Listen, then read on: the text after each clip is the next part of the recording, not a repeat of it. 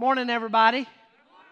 Thank you. And by everybody, I mean not only everybody that's here with me at our Banks Mill location, but everybody that's joining us at our West and Ridge campuses, as well as those of you who are joining us online. I am glad you're here, wherever here happens to be for you today. Now, as you can see, we are wrapping up this Easter season series of messages called Hope. And for the last month, we have been wrestling together as a church with this idea, this concept of hope. Not only what hope is, but more importantly, where does it come from and how can we have it in our lives? And the answers to those questions we have found in this theme verse for our series from the New Testament book of 1 Peter. It's there on the top of your outline. Since this is the last Sunday, here's what I want to do. I want to read it together, out loud, all of our campuses with enthusiasm. So here we go. 1 Peter 1:3. In His great mercy, He has given us new birth into a living hope through the resurrection of Jesus Christ from the dead. Did you catch that? Do you see where our hope comes from? It comes from the resurrection of Jesus Christ. And last week we gathered as a church family to celebrate with much joy the resurrection. And as a part of that celebration, we celebrated with nearly 30 people who professed their hope in Christ through baptism. And I'm telling you, I've been here 20 years. It was one of the most exciting Easter Sundays we've ever had, at least in my viewpoint. Yeah, it was a great day of celebration. And as a part of that Easter celebration, I shared with you 3 reasons why we can live in hope in light of the resurrection. 3 reasons why the resurrection gives us hope. It's because our past is forgiven, our present has a purpose, and our future is secure in eternity. That's what the resurrection does for us. That's what God did for us that first Easter Sunday morning. Now today, to wrap it all up, I want to switch gears and talk about what we need to do to keep walking in that hope. Because having hope and walking in hope are 2 very different things. Having hope is passive. It's just receiving what God has done for you. But walking in hope requires action. It's something we have to do to keep walking in that hope that God has given us. Here's why I say that. Notice what the writer of Hebrews says in Hebrews 10:23. He says, let us hold unswervingly to the hope we profess. For He who promised is faithful. Now I want you to take your pen and I want you to circle those first 2 words, let us. Let us hold on to the hope. Let us hold it firmly. Because see, having hope is just believing that God is holding on to you. Walking in hope is holding on to God when it feels like He's let go of you. Let me say that again. Having hope is just choosing to believe that God is holding on to you. But walking in that hope is holding on to God when it feels like He's let go of you. It's easy to feel hopeful in the Easter Sunday moments of life. The question is, can you walk in hope in the Monday morning moments of life? In the difficulties, in the struggle, when you don't feel hopeful, can you keep walking in hope? And this morning, I want to share with you 3 practical ways to keep walking in hope. 3 things you got to do from God's Word and quite honestly from my own personal journey that are essential to walking in hope. And then you're going to have an opportunity this morning to hear from some folks who walk in hope every day in a place where hope is in short supply. And it's going to be a great morning. I'm glad you're a part of it. You might want to write these 3 things down, because there's a day coming when you're going to need to hold on to the hope that God has provided through the resurrection. To do that, first thing you got to do, stay connected. To keep walking in hope, you got to stay connected to other believers. You got to stay connected in your relationship to Jesus, because hope walking ain't a solo sport. I don't care how strong you are, how long you've been a believer, how mature you think you are as a Christian. You cannot walk in hope alone. You need others. It's sort of like taking a log out of the fire. Those of you that camp or you have a fire pit in your backyard, you know what happens. If you separate that log from the other logs, if you take it out of the fire and set it over by itself, it may burn for a little while, but it's very quickly going out. And that's what happens to your hope when you separate, when you isolate from others. You know, one of the things I love about the Bible is it doesn't just tell us what to do, but it tells us how to do it. Because when the writer of Hebrews says, hold on to hope, right there in verse 23, I want you to look at the very next thing he says in verse 24 and 25. He says, and let us consider how we may spur one another on towards love and good deeds, not giving up meeting together, as some are in the habit of doing, but encouraging one another. That's how you hold on to hope. That's how you walk in hope when you don't feel hopeful. See, this is not just some religious rule to follow. This isn't just go to church because church is the right thing to do. This is great advice to having hope. According to the American Foundation for Suicide Prevention, one of the leading risk factors for suicide, the ultimate expression of hopelessness, one of the leading risk factors is isolation. Separating, disconnecting socially, relationally from others.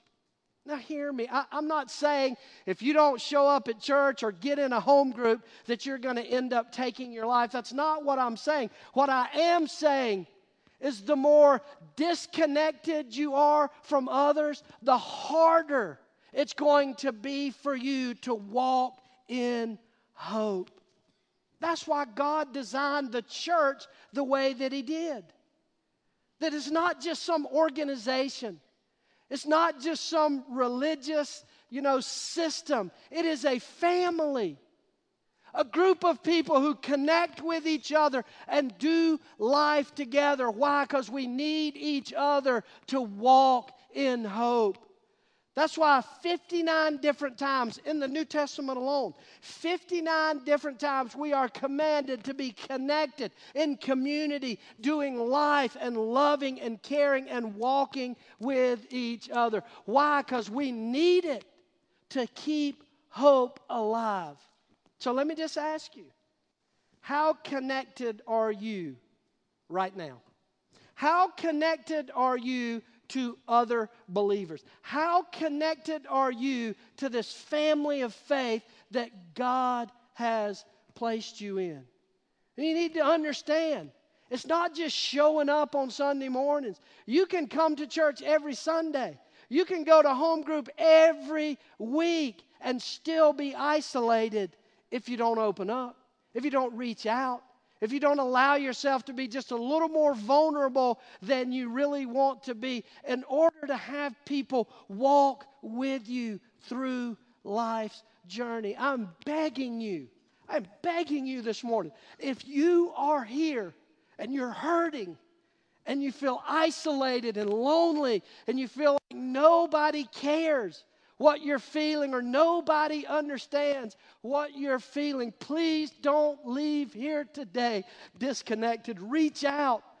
I know it doesn't. You don't feel like it. You don't think you could. You don't think anybody will care. That is a lie from the pit of hell. Don't you listen to Satan. You listen to Jesus, who said, I have put you in my family. You belong. You matter. I care.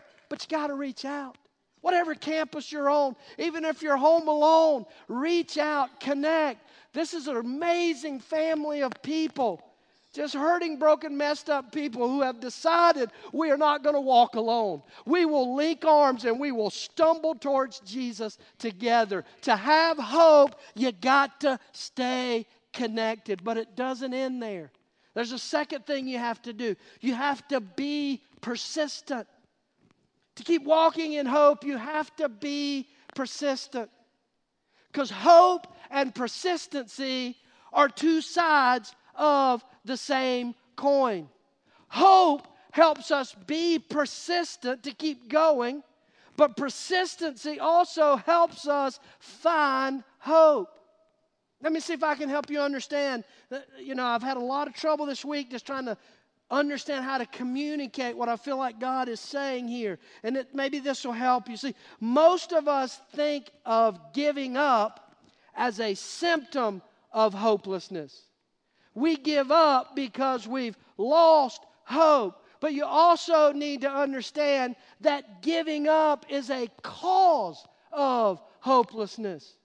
Because when you give up, you are walking away from hope. Let me try to say it this way. The more persistent I am, the more hope I have. The more persistent I am, the more hope I have. Here's why I say this. The Apostle Paul, now this is a guy who knew something about being persistent through difficulties. This is a guy from the moment Jesus changed his life, walked through struggles and difficulties and persecution and health issues. He dealt with all of this, and yet look at what he writes in Romans 12:12. He says, be joyful in hope, patient in affliction, faithful in prayer. I want you to notice he lumps all three of those things together as if they are the same. Notice he doesn't say, be joyful in hope so that you can be patient in affliction and faithful in prayer. He's saying these all go together. What I mean is being patient in affliction and being faithful in prayer is being joyful in hope. Persistence isn't the result of hope, it's the route to hope. What I'm saying is don't wait until you feel hopeful to keep going. Keep going so that you will feel hopeful. I have a friend of mine whose son is currently through hiking the Appalachian Trail, a 3,000-mile footpath through the wilderness that goes from Springer Mountain in Georgia to Katahdin Mountain all the way in Maine. Imagine taking a 3,000-mile hike. It takes 4 to 6 months at a minimum. All of us sitting in here will be like, no way I could do that. And yet every year, hundreds of people complete that hike of all different, from 60, 70 years old. Blind people have done it. People with artificial limbs have done it. How do they do it? They put one foot in front of the other, day in and day out. They don't wake up in the morning and go, oh, I got 2,998 miles to go. They don't look at the end of the journey. They wake up and say, what do I got to do today? How far do I have to walk today? Interestingly, the vast majority of people who quit the AT Trail do so in the first couple of weeks, early on in the journey. What happens is the longer people keep hiking, the more days and weeks and months to string together, the further along, the more persistent they are, the more hope they have that they can finish the journey. Same thing's true in your life. Don't think about how far the goal is. Don't think about how far you got to go. Just say, I will be persistent today. I'll put one foot in front of the other. I'll do what I need to do to get through the day, because when you get through the day, all of a sudden hope is restored in your life. Walking in hope means staying connected to other believers. It means being persistent. And then number 3, you got to share it with others. To walk in hope, you got to be willing to share that hope with others. So that's what you need to understand about hope. Hope's a lot like love. The more you give it away, the more of it you have. Why? Because hope is a gift from God. And like all of God's gifts, He gives them to us not just for our own benefit, but to impact and make a difference in the lives of others. That's why notice what the Bible says, 1 Peter 3:15. Always be prepared to give an answer to everyone who asks you to give the reason for the hope that you have. Share it with others. But there's a couple things you got to notice about this passage. First of all, what is it we are to give to others? Does it say we are to give hope to others? Is that what it says? No. It says we are to give the what? The reason for the hope we have. And what is the reason for the hope we have? He has a name. His name is Jesus. We share Jesus with Him. Let me tell you something. You cannot give hope to another person. Believe me, I've tried. You cannot give people hope. But what you can do is to share the reason for your hope. To share who Jesus is and what He's done in your life. Second thing I want you to notice about that passage is, who do we give it to? Who do we give the reason to? Everybody? No, that's not what it says. It says everybody who what? Everybody who asks. Why in the world would somebody ask you to give the reason for the hope that's in you? Because they've seen it. They've seen it in your lives. When you live in it, when you walk in hope, when you don't feel it. When you keep putting one foot in front of the other and trusting Jesus more than your circumstances, people notice. Because let me tell you, people around us are desperate for hope. Our community, our nation, this world, people are desperate for hope. And when they see it in somebody else, they are drawn to it like a moth to a flame. And here's the cool thing. When you start sharing the hope of Jesus with others, it increases your hope. Look at Romans 15:13. It says, may the God of hope fill you with all joy and peace as you trust in Him, so that you may overflow with hope by the power of the Holy Spirit. The only way you can overflow with something is to be filled with it. Every day, you walk by, and maybe if you're paying attention, you look into the eyes of somebody who is holding on by a very thin thread. Somebody who is desperate for hope. And if you're a follower of Jesus, if you live in His hope, then you can walk in His hope by sharing it with others. And let me tell you something. From my own personal experience, over these last 7.5 months, some days the only hope I have to get through the day is an opportunity to see God bringing hope to others through our family struggle. That's giving hope away to have hope, to keep moving forward. It brings hope when you give hope away. So who are you going to share that with this week? Who are you going to take the time to listen to instead of talking over? Who are you going to share the time with to demonstrate that you care about them and their struggles? That's sharing hope, and that's what gives you hope.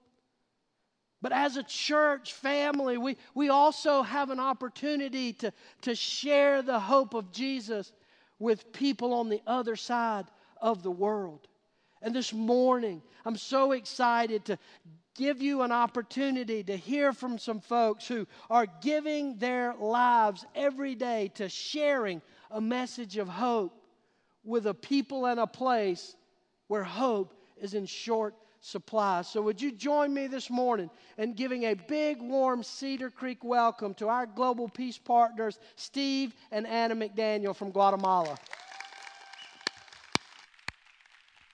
And as they're heading up here this morning, just let you know, if you're not familiar with this ministry, this partner, they're a part of Living Water Adopt a Child, an amazing ministry that feeds physically and spiritually thousands of children all across the country of Guatemala. And Steve and Anna are the directors there, and we've been partnered with them for years. And I just want to give you an opportunity to hear a little bit from them about their hope journey. And so, we've been talking for a month, but you've heard us talk today about hope. And I know hope is a vital part of both your ministry, but it's also a vital part for you, your team, and your staff to keep walking every day in difficult places, in difficult ways. So just share a little bit about hope and the ministry and what's happening in Guatemala. Yeah? Thank you. Good morning for giving us the honor, Pastor Philip and Terry. It's amazing to me. We pastor many churches in Guatemala, and it's amazing to me to see how you guys can do this twice every Sunday. But anyway, I can even remember, after my coffee, I can even remember what I ate for breakfast today.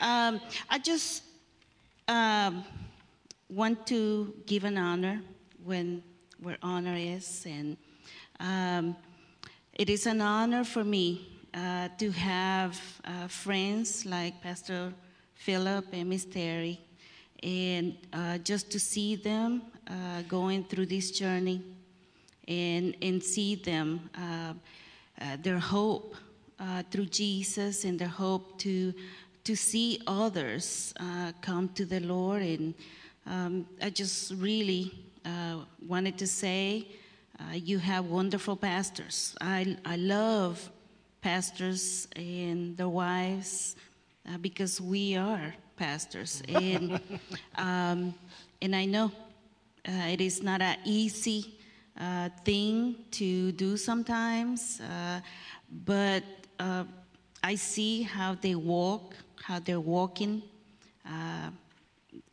this time, how they have been through this hard time as you have seen them. We have been praying for them. We have been praying for you as a church. And I just wanted to take this time to tell you too, it is an honor to be here with you once again. We love you both. And we, the people in Guatemala, have been praying and still praying for the two of you. Thank you. And thank you for supporting us. Thank you for being part in our lives to bring the gospel to my people in Guatemala. Thank you. Amen. Well, I'm just going to tell you, Philip. Yeah. We're going to clap for Anna.